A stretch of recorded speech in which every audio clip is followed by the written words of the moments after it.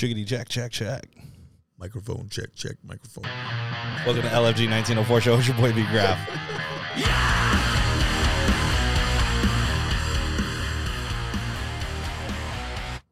Dude, okay, everybody. Had to do an impromptu episode. Fucking Rafa doing meal preps, Dustin moving into his new crib, but the fucking homie is out here from Florida on a flash trip, and I had to do an episode with him, so this is going to be me and my boy Brandon Cuptill. That's right. What's up, dude? How you doing? Pull that mic in a little closer. Get in there, Bubba. You got all sweaty with me a little while ago. I did, dude.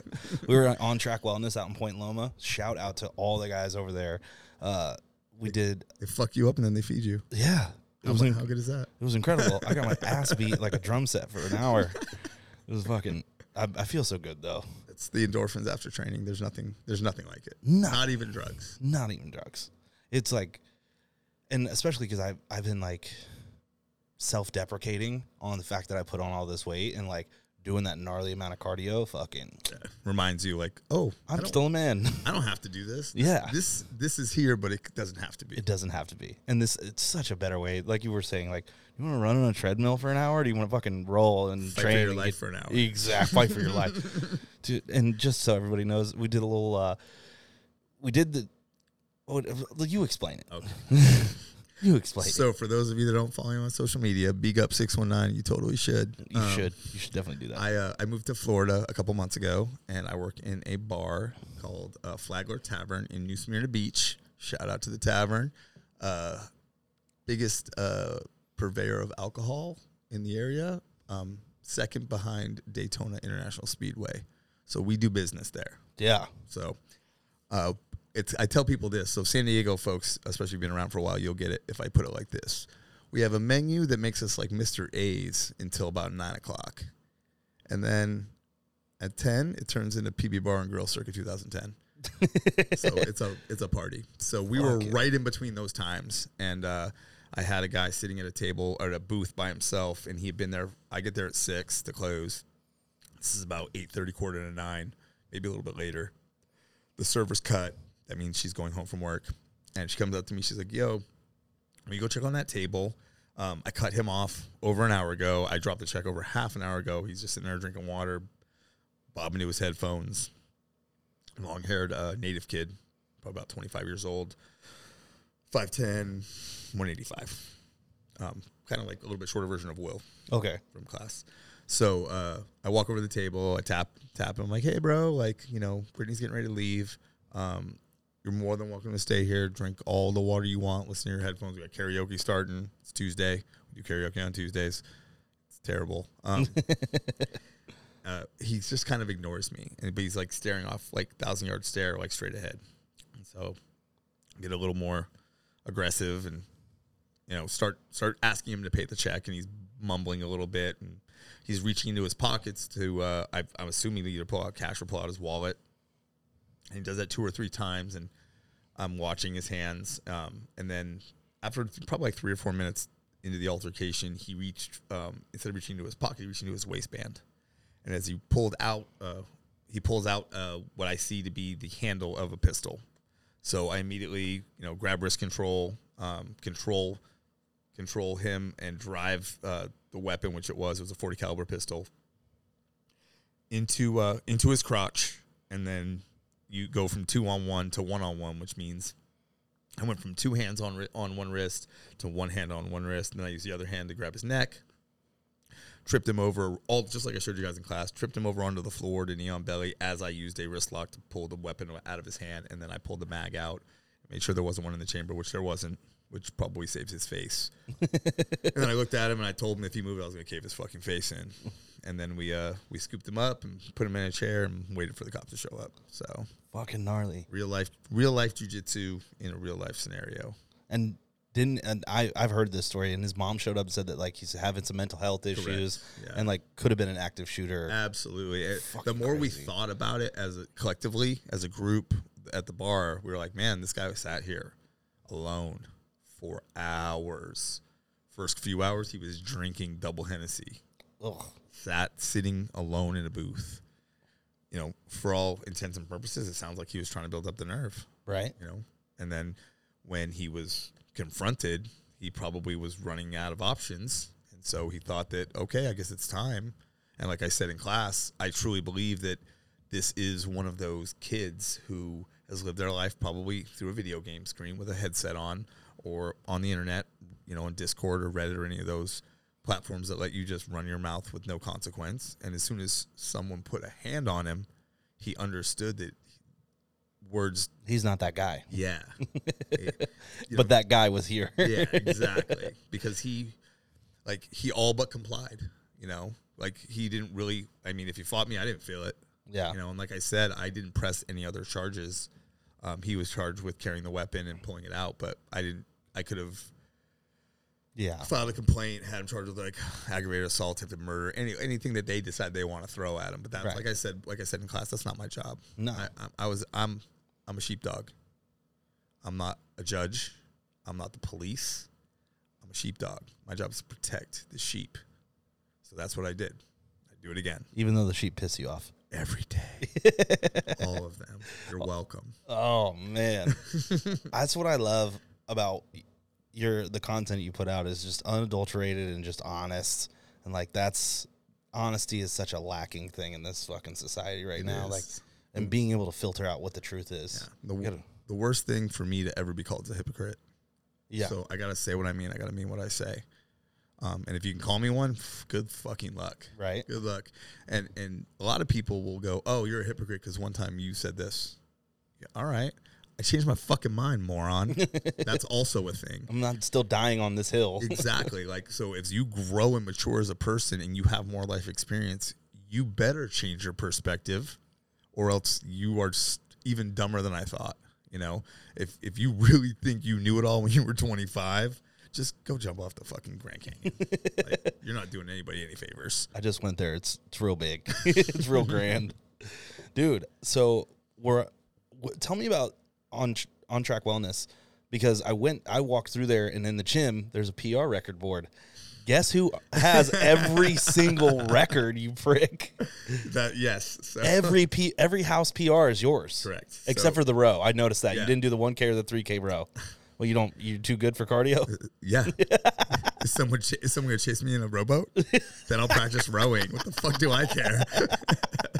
Fair enough. Want to hear something funny? Yes. I could put my old lady on that rower and she'd set the PR. Yeah? Yeah, she was an not on track. She was a Orange Theory junkie. Oh, fuck. And like they row. And she's got she has a swimmer's back. Oh. So when she gets on that, and then she's super competitive. Right. So she would literally legit go She's like with you, dog. Right. She go to the Orange Theory classes and find the fucking gnarliest dude there and be like, I'm gonna outrow that guy.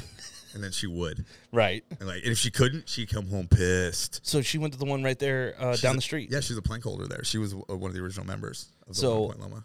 My old roommate, which we had a mega falling out, she was an instructor there for a while. Fuck her. Yeah, fuck her. What's her name? I'm not going to do that. Well, tell me offline. I will. They probably know each other. I'll tell you. Dude, fucking gnarly falling out while I was like at the end of my run. Okay. So I'll tell you the story on the way back. So, is that your first gym? No. So City Heights was the first gym. Okay. And then IB was the second gym. Oh, IB? Yeah. And then while those were open is when Nate and I met. Okay. So Nate and Eric on Track Wellness. And those dudes are fucking awesome. They, between, like we were talking about in the car, between them, I don't want to mess the number up, but between the two of them, between 8 and 10 traditional martial art black belts. Fucking Kempo karate, Japanese jiu-jitsu, a bunch of other shit I can't pronounce. Like, lots of karate. That was the first thing I saw. I was like, damn. Yeah. And they have a really big kids and teens. They have a demo team. They have all this shit about karate that, like, we remember when we were kids. Right. They do all that stuff still. Awesome. And Eric is only 30. I think he's 30. He might be older. You know when you get to a certain age? Everybody's fucking 30. No, you get to a certain age and you're like, well, they were like 29, and so now they must be 30. But, like, yeah, bro, they were 29 like 5 years ago. like, to me, Will is still like 22. That dude's like 30-something now. But I've known him since he was a teenager. No way. Yeah, so Will and I go back to, I think he was a freshman at State. Damn. We met. Yeah, he used to work for me. He's very interesting. He's a super good kid. Yeah. He followed me everywhere I went. So when I was training at Throwdown, he started jiu-jitsu at Throwdown. When I left to go train at Paul Silva's, he came to Paul Silva's. when I left to Open Honu, he came and never left me. Damn. The black belt he wears in classes is a black belt that I used to wear. I gave it to him the day I promoted him. Damn. What a feeling. I just got goosebumps. The black belt I wore for the first 6 years I was a black belt. Damn. So probably has a few thousand classes on it. And you never washed the belts? Never. Everything. Yeah. I seen a tag on one. It said like, you never wash this. It's got the blood, sweat, and tears. Yeah. And then of course you've for any tradition, you got the haters, right? Yeah. Like, you filthy motherfucker, blah, blah, blah. Man, shut the fuck up. All right? 17 years on the mat. Never had ringworm on my belly button. Like, never had a belt give me any type of germ issue. I think people can find, like, to be on the opposite side of any idea. Just for the sake of arguing it. Do we know we should wash clothes? I think so. Yeah. It's fair to say we know that. Yeah. You're in 22? It's also fair to say that, if I decide that I'm never going to wash this belt and somehow it just never stinks that bad, then I guess it's okay too. You know, like sometimes I'll leave my belts in the sun. Yeah. I'll do that. I'll come home from a class. I'll just throw it on the back of the car until it dries. Yeah. Hang it off the bike till it dries. UV kills germs. Exactly. Come on. And I've never, you can always tell when guys wash their belts. Yeah. Like, yeah, a guy's been like a brown belt for like 6 months and his belt's all like frayed and weeded. Like, bro, you didn't train that hard. You watch that shit. You watched it 20 times. It's so typical. Oh, is it a flex? Yeah, it's totally a flex. Oh, look how fucked up my belt is. Like, yeah, dude. That's how hard I go. It spends more time in the dryer than it does on the mat. Of course it's fucked up. Dude, I really enjoyed today's session because after we did the walk, I don't want to call it a walkthrough, but more like seminar? No, it's just kind of, exercise, like a training exercise on wrist control, which was fucking awesome. The dude I was partnered up with, Colton, which I have my baby brother. His name's Colton, and he's bigger than me too. And I'm like, my little brother's bigger than me too. Yeah, and the dude was just super rad with and he gave me like situationally, like he shoved me and then went for his pants. Yeah. And then like we were doing straight wrist control where somebody puts their hand, like a drunk dude puts their hand on your shoulder, and like he would give me like the the shoving into it. I was like, oh, how it's really gonna happen. Right. So that was super rad. And then we fucking trained in 5-minute intervals. And everyone else trained. I got smoked for 5 minutes at a time. And I took a couple breaks because your boy needed it. You didn't have to roll with everybody in the room. I did. I didn't roll with the mom-daughter combo. Oh, and I don't think I rolled with Eric either. I didn't roll with Eric or Nate. Well, initially we were going to do 5 rounds. Right. And then like after like the second round, I was like in my head, I was like, oh fuck, I should roll with everybody. You should. And so I was like, so then I like did like a couple more rounds, and I was looking at the time, and I was like, how I just tapped out Eric, and I was like, you know what, I'm gonna split these up. So I was like, dumped him, grabbed Jason, went with him, then I went with Nate, and then I went with you last. Right? Yeah, I got I got the scraps, and I still got, dude. So I'm training with Brandon, and I don't know what the fuck was going on, but he was on his back, and I was trying to get side control, and I had my arm across his body, and he trapped my hand in his armpit upside down, and then flexed his hips up and almost broke my goddamn elbow. and then we switch up, and I'm on my back, and this motherfucker just choked me. Like, hands around my neck, choked me. I was like, oh, this is jujitsu. That's old school. That's old school jujitsu. Don't turn this rape into a murder. Yeah. That's old school jujitsu. Oh, man. I tapped like 3 times in 2.5 minutes. It was a good time. But what I liked about it most is so I rode with Wills, rode with Colton, and then other gentlemen. Jason. Yeah, that looks like an extra in a John Wick movie. Yes. And they every time before we started, they'd be like, all right, well, like, where are you at skill level? I'm like, let's just say I have no belt and a little bit of high school wrestling, a little bit of McMap. And they're like, okay, cool. And like, they would walk me through when I would get stuck. I always get stuck because I don't know what to fucking do next. And they're like, all right, check this out. Give this a try. Or they would like watch me struggle, and then when I finally would just wear out, they'd be like, okay, check it out. When you're in this position, you roll. Like, the big one was when somebody has your back, rolling into them. Mm-hmm. Will's taught me that. That was fucking awesome. Yeah. That's if someone gets on your back and you can stay calm, and you can control the overarm, so the choking arm, right? Mm-hmm. You control that arm, and then you go into it and start looking at the ceiling, walking your feet away. You should be fine. Yeah. Just be patient. Don't let go of that arm. Don't let go of the arm. And then the what I was struggling to do is fight the hooks that were set in. Yeah. God. And never chase the hooks with your hands. So here's what I tell even little kids. My hips are to escape. My hands are to protect myself. I can escape over and over. I only get to tap once. Oof. So 2 hands on the neck all the time. Yeah. Never chase the hooks with your hands. So you just arch your hips out? You basically you try to get your hips facing the ceiling, and then you walk away. So if we're both like this, and I come off to the side, and I just start walking and looking at the ceiling, as I walk away, I'm gonna start to fall off of you. Does that make sense? Yeah. And then I look over that shoulder, and I start looking at you. And as I do that, I start to turn my hips towards you. Now, there'll be a point where one of us has to make a move.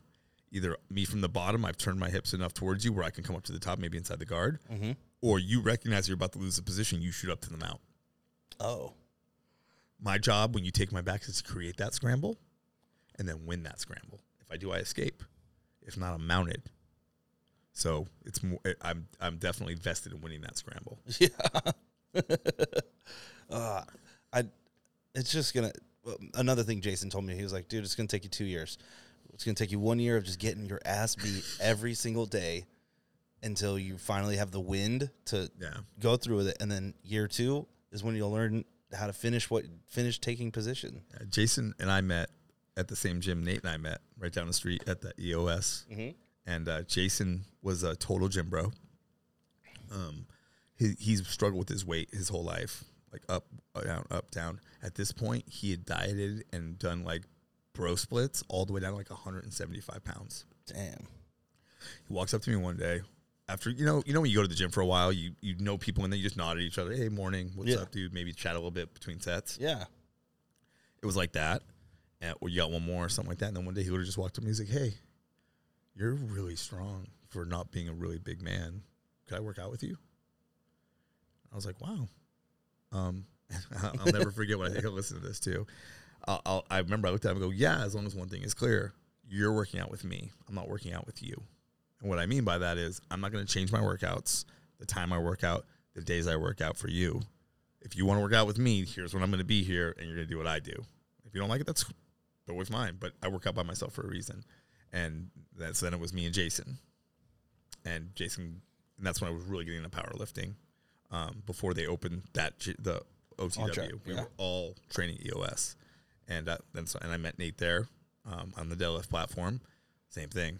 Like at that point, Nate was bench pressing without touching his chest, the bar to his chest, like doing like half rep bench presses. Like, going, look at me, I can bench press 205. I'm like, no, you can't. Like, one, it's got to go to your chest, then it's got to stop. Then you got to press it, and your butt has to stay on the bench. That's a bench press. Why do you say that? I've noticed that. Like, 'cause I actually started doing it where I arch my back, but my cheeks stay on the bench. Yeah. So in powerlifting, in a competition bench, your butt must stay on the bench. You can arch. The bar has to come down and touch your chest, stop, and then you press it. So every powerlifting rep is a pause rep. In fact, you'll wait for the judge to tell you to press. Yeah. Press, boom, and then rack it. If your butt comes up, it's a fail. If the bar, a lot of people don't know this about powerlifting, if the bar stops going up and comes back down, it's a fail. Oh, wow. You have to press linear all the way to lock out. Have you competitively competed? No, I was prepping for when COVID happened. Fuck. Yeah, I've done a bunch of mock meets, like days where we've been like, okay, we're doing a meet. So at a traditional powerlifting meet, you get like 3 tries, squat, bench, and deadlift. So, basically you set one that for me, I would always be like, okay, the first one's going to be one that's for sure. So something that is heavy, like 1,000% gets like maybe like 90% of my 1 rep max. And then number 2 will be like the one I'm going for, like what I was hoping to get that day. Number 3 is let's fucking go. Like you got what you wanted, now let's get some extra credit. It's like in Maverick when he's trying to get the 10.3 Mach 10. 10.3. Yeah. After he's already at Mach 10, he got what he wanted. And a little bit more. Let's go a little bit more, And then you blow the plane up. That's where you usually get fucked up. And there's the spoiler. Yeah, so I love powerlifting. I really did. In fact, I was just telling Jason, I'm like, I got to get back into shape because I'm like 100. I'm under 160 right now. I weigh Really? about 157, 158 pounds. You've also had a lot going on the Yeah. last fucking 4 months. Yeah, so I like to walk around in like the low 180s. Sheesh. That's a good weight for me, where I feel like I can train as hard as I want on the mat with anybody and not get hurt. Like the big guys, I don't have to manage the space like I do now. Yeah. Like even you, I'm not letting you get on top of me. Yeah. You know, I never let anybody that big, like as heavy as you, like set themselves on top of me. I figured that trick So I'm out. just constantly using my butterfly guard, push you off yeah. me, get you off me. As soon as you make space, I get out of there. Yeah. You know, like I said to you, like on the bottom, we're trying to make space. On the top, we're trying to make pressure. I forget sometimes that like I'm 230 pounds. I'm like, I fucking laid that weight on some people today, and they were like, all right. And same thing. I'll tell the big guys, I'm like, don't lighten up. Like he's not going to slow down. The fast guy is not going to slow down. The explosive guy is not going to get less explosive because you aren't as explosive as they are. Yeah. So if you're big, use it. I tell Jason that all the time. You know, now he's lighter now. I think he's 230, between 230. He got all the way up to 270 after COVID. That's what happened to me. Yeah. I got sober, got in a healthy relationship, and then a pandemic came. Yeah. It was like a like triple threat. Triple threat And taco shops didn't close down. It's so good. Yeah. How's Florida, man? Florida's cool. Yeah? I love the 2-lane life in Florida, man. Yeah? We live in a town. We live in a town. I live in I tell people it's like Ramona, except for it's a straight shot. Like it's not a curvy mountain road to St. Cloud, Florida. It's a damn straight line from the last Atlanta. town. Yeah, Atlanta. You know, we don't have any mountains there, which, I mean, it's a trade-off. The riding there is great, but it's different, right? Like, there's not a lot of heavy curves. Like, it's not a lot of technical riding, but there's just miles of nothing. You know, like, I love going, 5 minutes from my house and, seeing nothing but cows and horses for 30 miles. That's sick. You know, I love being able to go from... I heard the coastal riding is really good, too. I love being able to go, from my house to Cocoa Beach without getting on a highway. That's pretty rad. It's 50 miles away. Is it? Yeah. And no stoplights, just... 2-lane. Once I get on the 2-lane road, on the other side of St. Cloud, all the way to Cocoa Beach, 2 lanes. You go all the way, you make one right-hand turn to go west, or to go east, and then boom, you're in Cocoa. Damn. Yeah. Super cool. That is rad. And what's the wife doing out there? She picked up a new gig, right? Yeah, that's one of the main reasons we went out there. She works for an IT company. They have a whole bunch of different things they sell as far as communication. They're I wouldn't even call them an IT company, I call them a communications company. Because they used to just do IT and now they branch off into radio and things like that. So right now she's learning about this new radio technology that is rolling out to fire and first responders. Mm-hmm. And then she's selling it. So she was just at a fire chiefs conference in Oklahoma last month, glad handing and kind of meeting some people. And then they wanted to go to Reno, I think next month or the month after for a sales conference. And there's this basically her job is to sell this new radio technology to them, and then obviously that's a finite market because there's only so many people that need it. And then she'll move back towards they sell a lot of IT support to the reses. Okay. So they'll come to a res, let's just say they go to a res and they're like, yo, you guys don't have any cell phone towers, you don't have any infrastructure, you don't have any Wi-Fi. Fill this out. It's a government grant. We're going to help you apply for it. And then when you get it, you're going to contract us to come in, build the towers, set up the servers and the network, and then pay us to manage it for you. So that's kind of what they're doing. Is there a lot of... She's in on the ground floor. Is there a lot of natives in Florida? No, most of their work is outside of Florida. It's mostly in the Midwest. Makes sense. Oklahoma. South Dakota, North Dakota. Yep. Yeah, it's mostly all in the Midwest. So they just happen to move their base of operations to Florida. And so they just offered to move us as part of the incentive package. So it's fortuitous, things happen for a reason kind of thing. I stopped believing that I have as much control over what's going to happen to me a long time ago. And it's part of the reason I live my life the way I do. It makes my wife nervous, but I tell her all the time that God favors me. Yeah. And she's like, well, this and this, and she'll start bringing up bad things that have happened. and then I'll just start filling that glass up with water. I will. I'll just be like, yeah, but this happened, that happened, this happened, that happened. Every time it's been super dark, like super dark. We've been together 18 years, and every time our lifestyle's gotten dark, and I've been scared, I've always just been able to go, it's going to be okay. And it always is. I needed to hear that. It always is, man. And I say, I'm like, God, and I'm not a Christian. God favors me. God favors, because if he didn't, I wouldn't be here. I just wouldn't be here. I've already wildly been more successful than I was ever supposed to be. Wildly more. I could die tomorrow, and I've outkicked my coverage of the life I was supposed to have based on the circumstances of my childhood. So if God doesn't favor me, then I'm just the luckiest son of a bitch in the world. You know. So, and like I said, although I'm not a Christian, there's a lot of faith in my life, and I talk to God every day, and I'm grateful every day, even when I'm having a shitty day. In fact, when my days are shitty, is sometimes when I'm the most grateful. Yeah, because I can go, this will pass.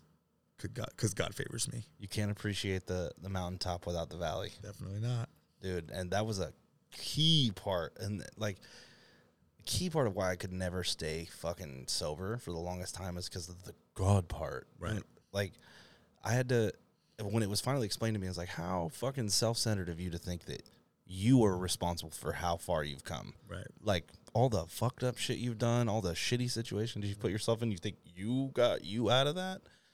It's like, take a little humility, bro. Exactly. You know what I mean? And that's where, because I'm not a Christian either, and I definitely believe in a power greater than myself, because how fucking self-centered to think that I'm fucking responsible. Right. You know what I mean? Like, and you know, you'll have the atheists of the crowd being like, listen, we're just animals and this and that. I'm like, okay. That works for you. Okay. I feel bad for them. They just have shitty days. Well, if I didn't feel God, I probably would be one. But I've been looking my whole life, and I feel that feeling when I use different, you know, when I read some religious texts. There's a specific religious text where I feel God, and there's ones where I feel none at all. And the Bible is the one where I don't see or feel God at all. I've never been in a Christian church, and I've been to all of them. I do not see God there. You know what I see? I see men trying to buy their way into heaven. Or pushing their will. The last time I was in a church, I sat around. I was at a funeral, and I looked around, and I couldn't help but think to myself, how many people could this church feed if it wasn't so beautiful? Wow. Damn. You know? How many artifacts are in the Vatican that are priceless? How many people could that feed? Why is it that important to hang on to, you know, animate objects if we're all going up anyway? Right. How important is it? Isn't it more important to take care of each other? You know what I mean? So it's corruption, whether it's 1,000%. whether it's religion or government, right? It doesn't matter, because if you give a human being power, eventually it will corrupt them. And that's just, unfortunately, it's the worst part of human nature. It kind of makes sense for you. That literally makes sense for you. You've had power and you just willfully give it away. Yep. It's like, I've had a taste of this. This has been nice. Yeah, dude, the Bible's been rewritten so many times. Exactly. Constantine, well, King James, and King Edward. And the funny thing is, if you actually look and go into, like, not even switch versions of the Bible, but there's contradictions in the text page for page. Like, you can look up, and I hate doing that. I don't think that that's a necessarily valid argument against Christianity. A lot of Muslims do that. They'll go, and that's the way they'll kind of be like, look, like, here's why I follow Islam. It's because one of the reasons is because of the massive inconsistencies in the Bible, and they'll literally show you, in this part it says so-and-so is this old. In this part it says so-and-so is this old. Which one is he? In this part it says he dies this way. In this part he says he dies this way. Which one is it? What I think that proves is what you just said. It's man's version of something, which has been rewritten over and over and over again. So it can't possibly be the word of God. Right. It can't possibly be that, you know? So I get that part of the argument. I just hate the tit for tat. Yeah. Just like in politics, the tit for tat. Like, Oh. you said this, so I must say that, or else I'm not making an argument. Like, I can shit on anybody's argument, but that will never get them to listen to me. Ever. It's hard enough to get them to listen to me when I'm not shitting on their argument. We're going to get into the politics, but I want to continue with the religion. Okay. Because I like this.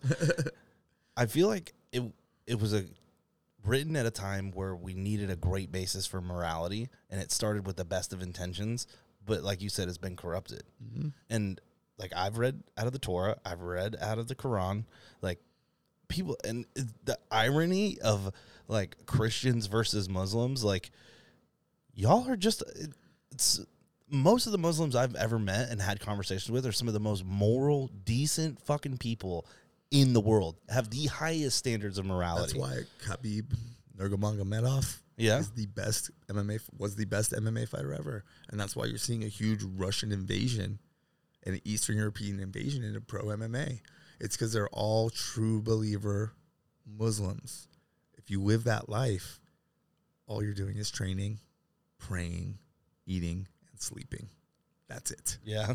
How can you not be the best? Right. Unless you're not getting good training. And I'm pretty sure the Russians are decent combat athletes. Yeah, they're right? pretty decent. You know what I mean? So that's literally, I definitely, his faith, I think, played a huge part in how great he was in his career. And while you're seeing so many other Muslim fighters really starting to take over, you know, like Hazmat Chimaev, like same thing. Same camp, right? No, not the same camp. He actually lives in Sweden. Oh.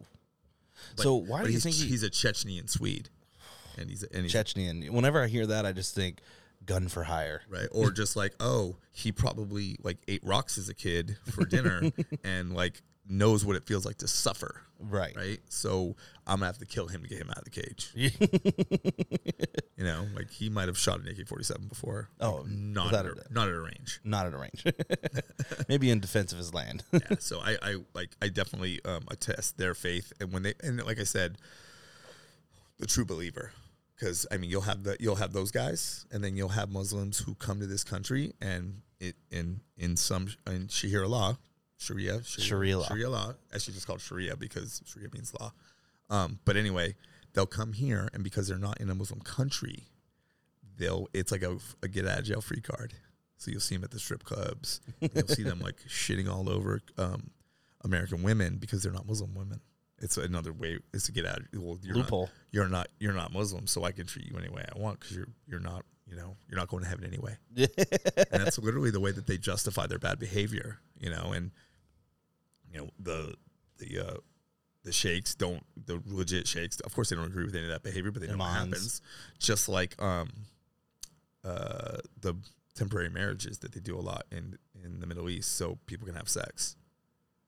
What? Yeah, so there's a whole scam in the Middle East where people will literally get married so they can have sex with someone, and then they'll get divorced from them right away. Because there's divorce in the Quran. Oh. Yeah. I didn't know There's that. a lot of rules in Islam. Yeah. A lot. And to be honest with you, the Quran is a place where I feel God. Really? Yes, absolutely. The interpretations of the Quran It's just like Christianity. Absolutely. Absolutely. The only difference would be that there's only been one version of the Quran. True. And I think, do I think if I eat pig that God's not gonna welcome me? That sounds ridiculous. Yeah. Right? It sounds ridiculous. Yeah. I truly believe that God, even if Allah is God, He knows everything. That's in the Quran. He knows it all. He knows what we're about to say before we say it. All those things. So how could He not possibly know what's in my heart and what's in your heart? And my God, that's what they care about. They care about what's in someone's heart and in their soul, and they know it. You know, it's when I really took a hard turn from judging other people and their bad behaviors. And I literally just keep saying the same thing over and over. When I find myself slipping back into that behavior, I'll go, they're going to have to talk to God someday about that. Yeah. Like, not my problem, not my job. Right. Let me just remove myself from I had a falling out. Not my monkey, not my circus. Yeah, I had a falling out with someone that was really, really close to me last year.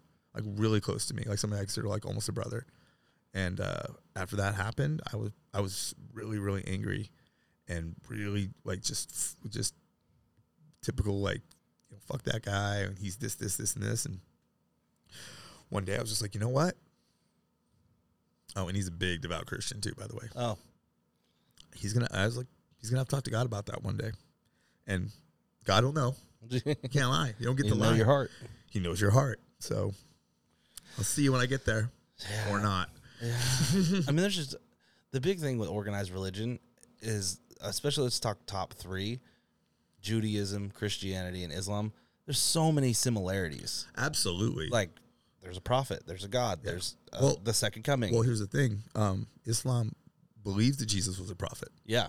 100%. He existed, he was a prophet. They talk about it. And he was talking about the same things Muhammad was. Yeah. It's been corrupted by man. That's all that the Muslims are saying. They're not saying that Christ wasn't they're saying he wasn't the son of God. That's what they're saying. Yeah. Saying he was a prophet from God. Muhammad was the last prophet.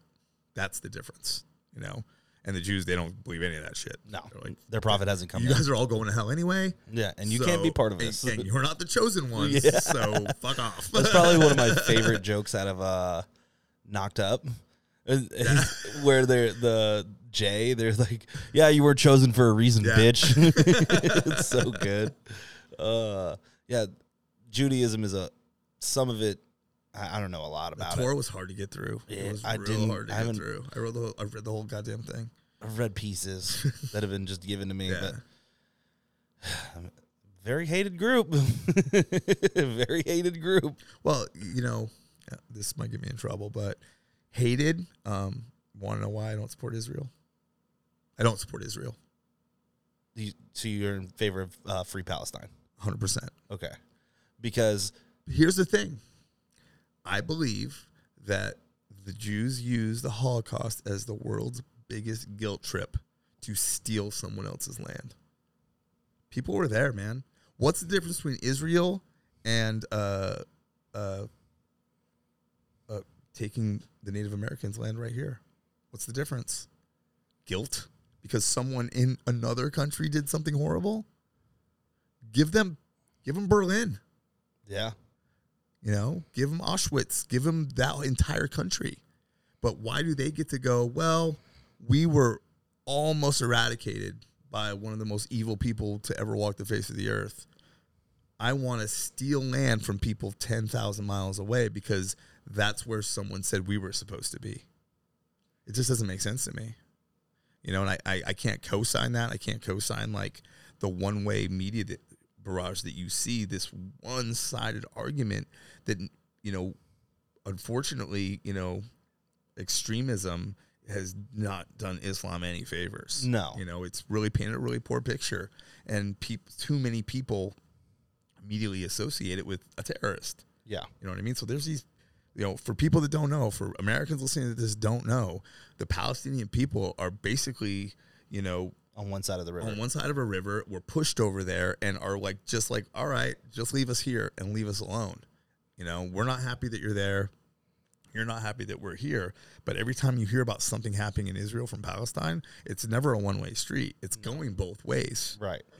And on top of that, it's an extreme arm of Palestine versus the extreme government of Israel, Yeah. all supported by American money.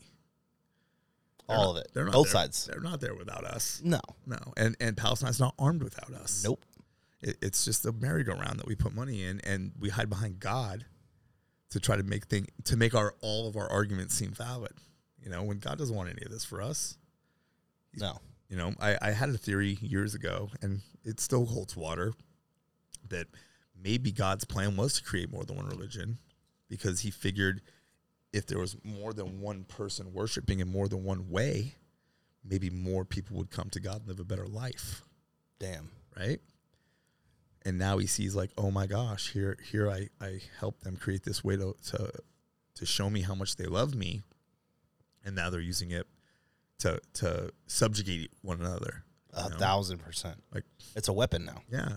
Religion is a weapon. Christianity's been they've been killing for Christian God Killing for Christ. since the beginning of since Christ. Right. You know what I mean? Like ravaging countries and forcing people to believe in their God when they had their own God in the first place. Maybe that was God's plan the whole time. Like, hey man, they got their God. They don't worry. Yeah. It'll be okay. So I've been to Indonesia, and that's a widely Hindi country as well as Muslim country, and like, where does it, like, I was so close to blasting the whole front of my leg with Ganesh, and on top of Ganesh was I forgot. It was like the god of death.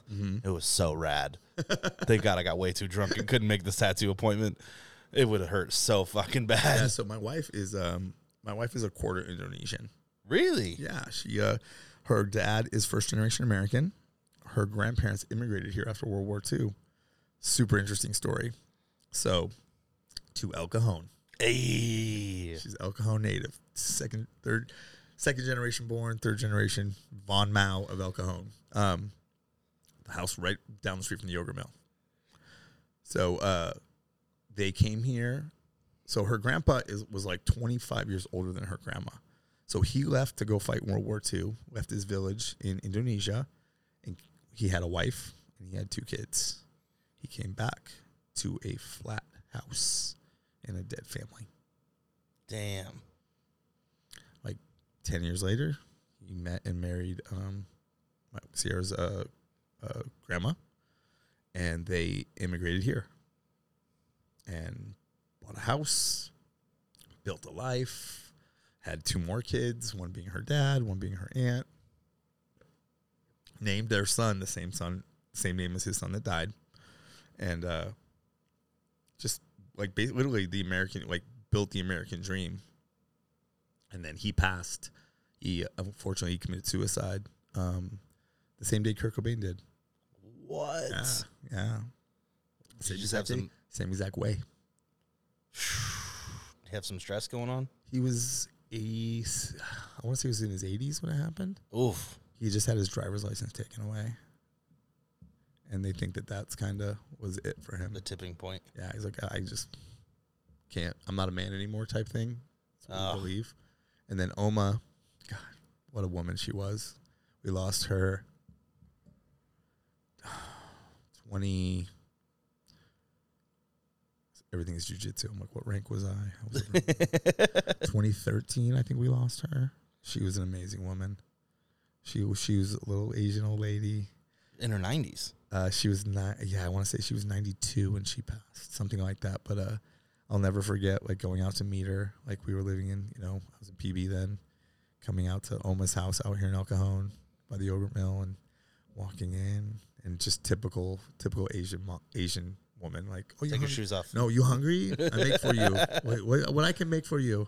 And then I would always be like, oh, no, thanks, Oma, I'm not hungry. I just ate. And she would be like, he never eats. Never eats. I make pancakes for you. And she was hooked on the Home Shopping Network. Really? One year we went there for Thanksgiving, and she bought a turkey off the Home Shopping Network. Boy. But it was like the compressed meat, so it was like a log. Oh, God. It was just like super salty, like Spam turkey log. That was our Thanksgiving dinner. All right, Oma. Shoot it. She was a hell of a lady. And I'm really stoked that my kids got a chance to, or my oldest definitely, Cameron, my youngest, she remembers her, but not that much. But Jordan, my oldest, she's going to be 17 this year. She remembers Oma, her great grandma, a lot. Hell yeah. She really loved her. My great grandparents, I remember them too, and they were up there in age, and like they would have been pre-baby boomer. Right. Like I think great grandpa fought in World War II. Right, yeah. You know what I mean? And fuck, I'm glad I have those memories. Yeah, you know for sure. Like the memories I have of my grandfather on my mom's side are like some of my only good childhood memories. Like when I think back to the stuff I want to smile about, my grandpa's always there. Same with my mom's dad, like because my dad's dad died of lung cancer, and all I remember he was like off the boat German, and it was always Raus, get out of my kitchen, like gnarly dude, and like I just remember him being this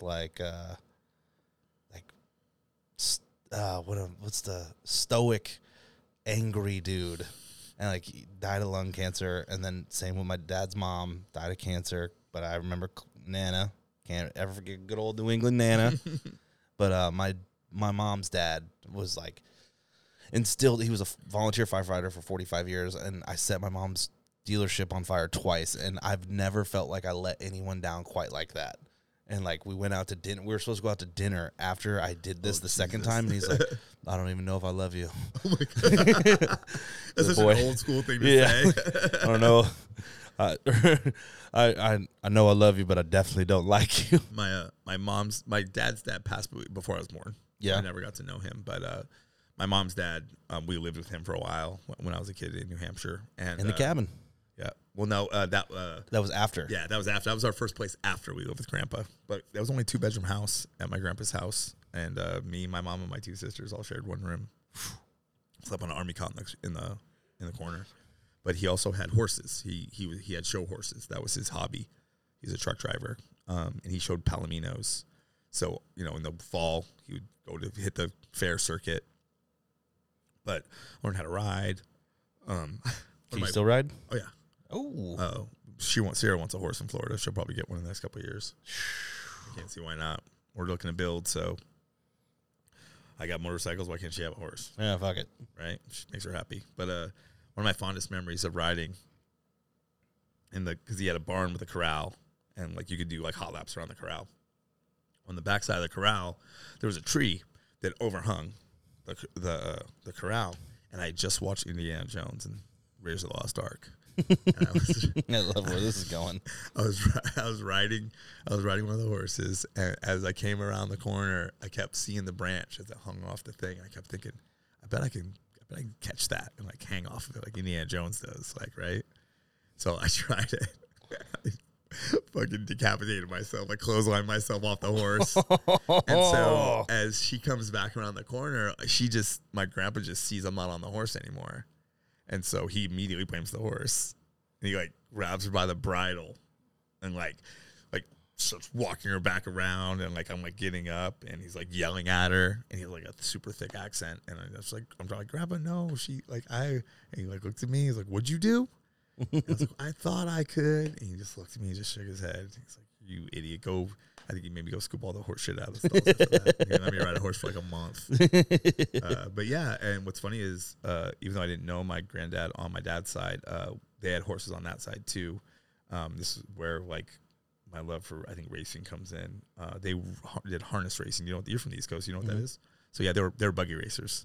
God, which is super dangerous. Yeah, it's much more tip dangerous. And flip and blow up. So for you guys that don't know, it's like, think of like chariots in Rome, except for instead of standing up, you're sitting down. Yeah, on like a rickety ass wagon. It's called buggy racing because it's like a half a wagon. Yeah, it's like 2 wagon wheels and a seat. Yeah, and my dad actually ruptured his spleen buggy racing, and that's why he didn't fight in Vietnam. Damn. Yeah, but my grandpa and my dad, my uncle, like everybody did it. Had my dad not been a degenerate drunk, I probably would have ended up buggy racing myself. Damn. But I ended up street racing instead. Hey. Drag racing. What cars did you have growing up? I was a Volkswagen water-cooled head. Really? Yeah. So when I got to San Diego in 93, I think I bought my first Volkswagen in like 94, 95. I had a Volkswagen GTI, and then I got a Volkswagen Corrado.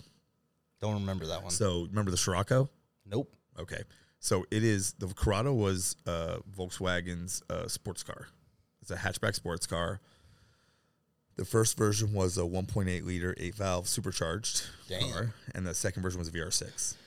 Okay. It was the first car the VR6 was ever offered in. So I never had a VR6 Corrado. I had 3 or 4 of them. The last one I had was the supercharged one was called a G60 because that was named the supercharger. And I had that, swapped it to a turbo, swapped it back to swapped it to a different kind of supercharger, and swapped it back to a turbo. Why were you swapping into a turbo from a supercharger? Because you could make a lot more power. Oh, a lot more power. So what would happen with we used to call it the G60. We used to call it the Grenade 60 because that's what they would do. Because here's how you build. You make more boost on a supercharger. You change a pulley. Yeah, pulley. Smaller pulley, bigger pulley. Yeah, pulley turns faster, creates more boost. Right. Well, you could only go so far. Then the pulley would go too fast, and the entire supercharger would grenade and explode. Right. So you were constantly like trying to have like an extra one. And then, like, you would get them rebuilt all the time. There were several guys, like, all up and down the West Coast that were rebuilding them.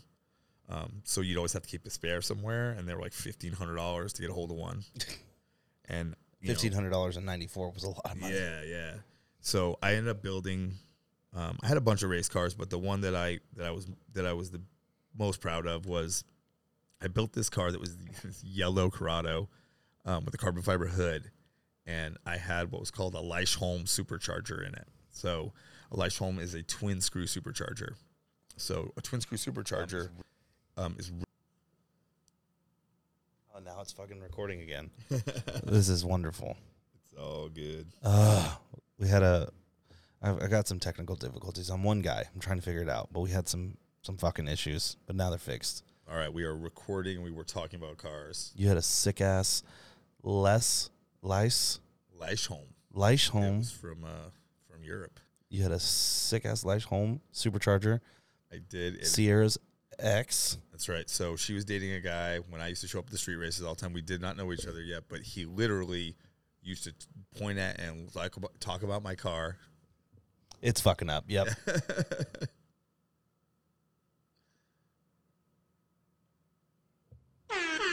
Colossal fuck up. Number 4. God damn it. Truth be told, you had a sick ass car and you got the girl. Let's move on. You sold the car to buy her engagement. I did. Right? I sold that. The whole premise of that story was to build up to the fact that I built an amazing car that I absolutely loved with my bare goddamn hands. And I did.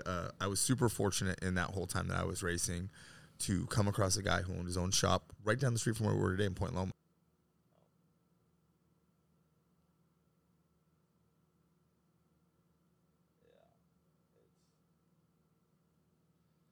Or maybe we just start doing it here and it works. Yeah, it's working.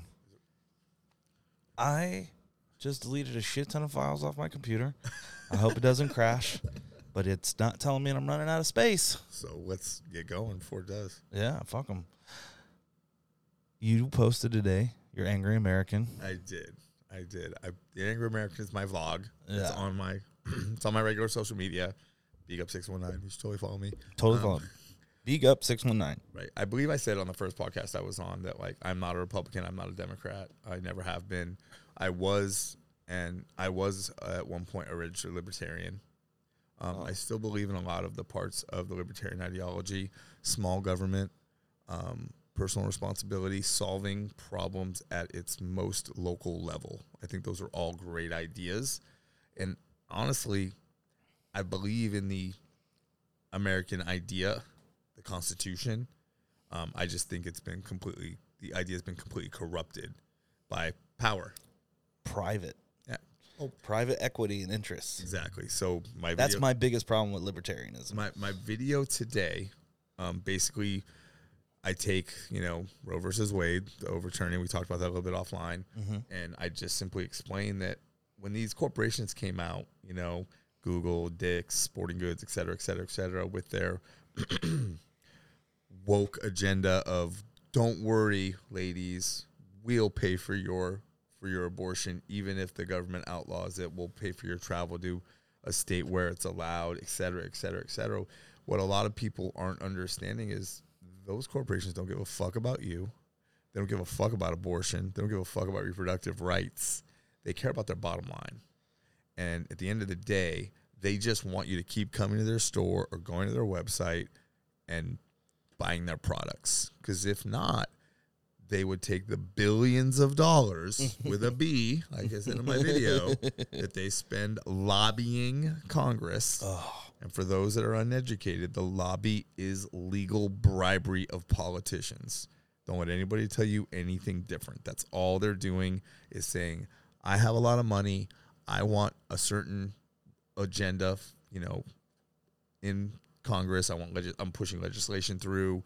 I want EPA, things to go my way, depending on what your industry is. I want to frack natural gas in a national park. Everyone's got one. Yeah, marijuana's got one. For sure, they have to. I have a relative who's a lobbyist. It's how you play the game. Yep.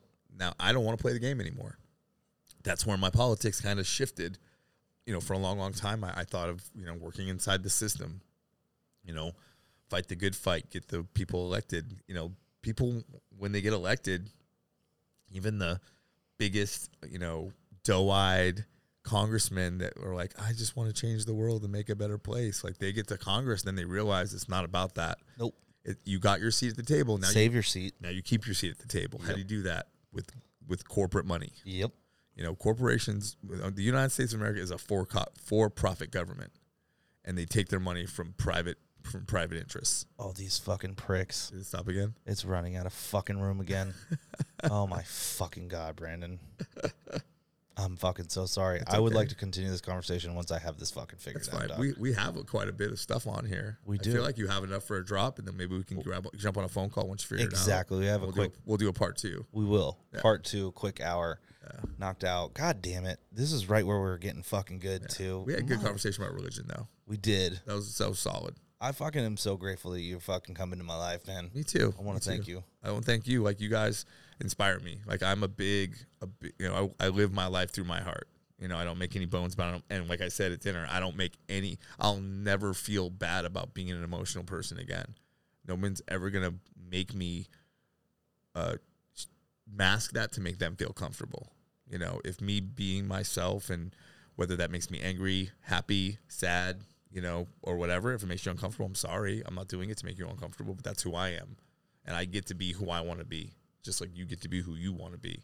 As long as I'm not attacking your life, liberty, or pursuit of happiness, the fuck out of my way. And I'll stay the fuck out of yours.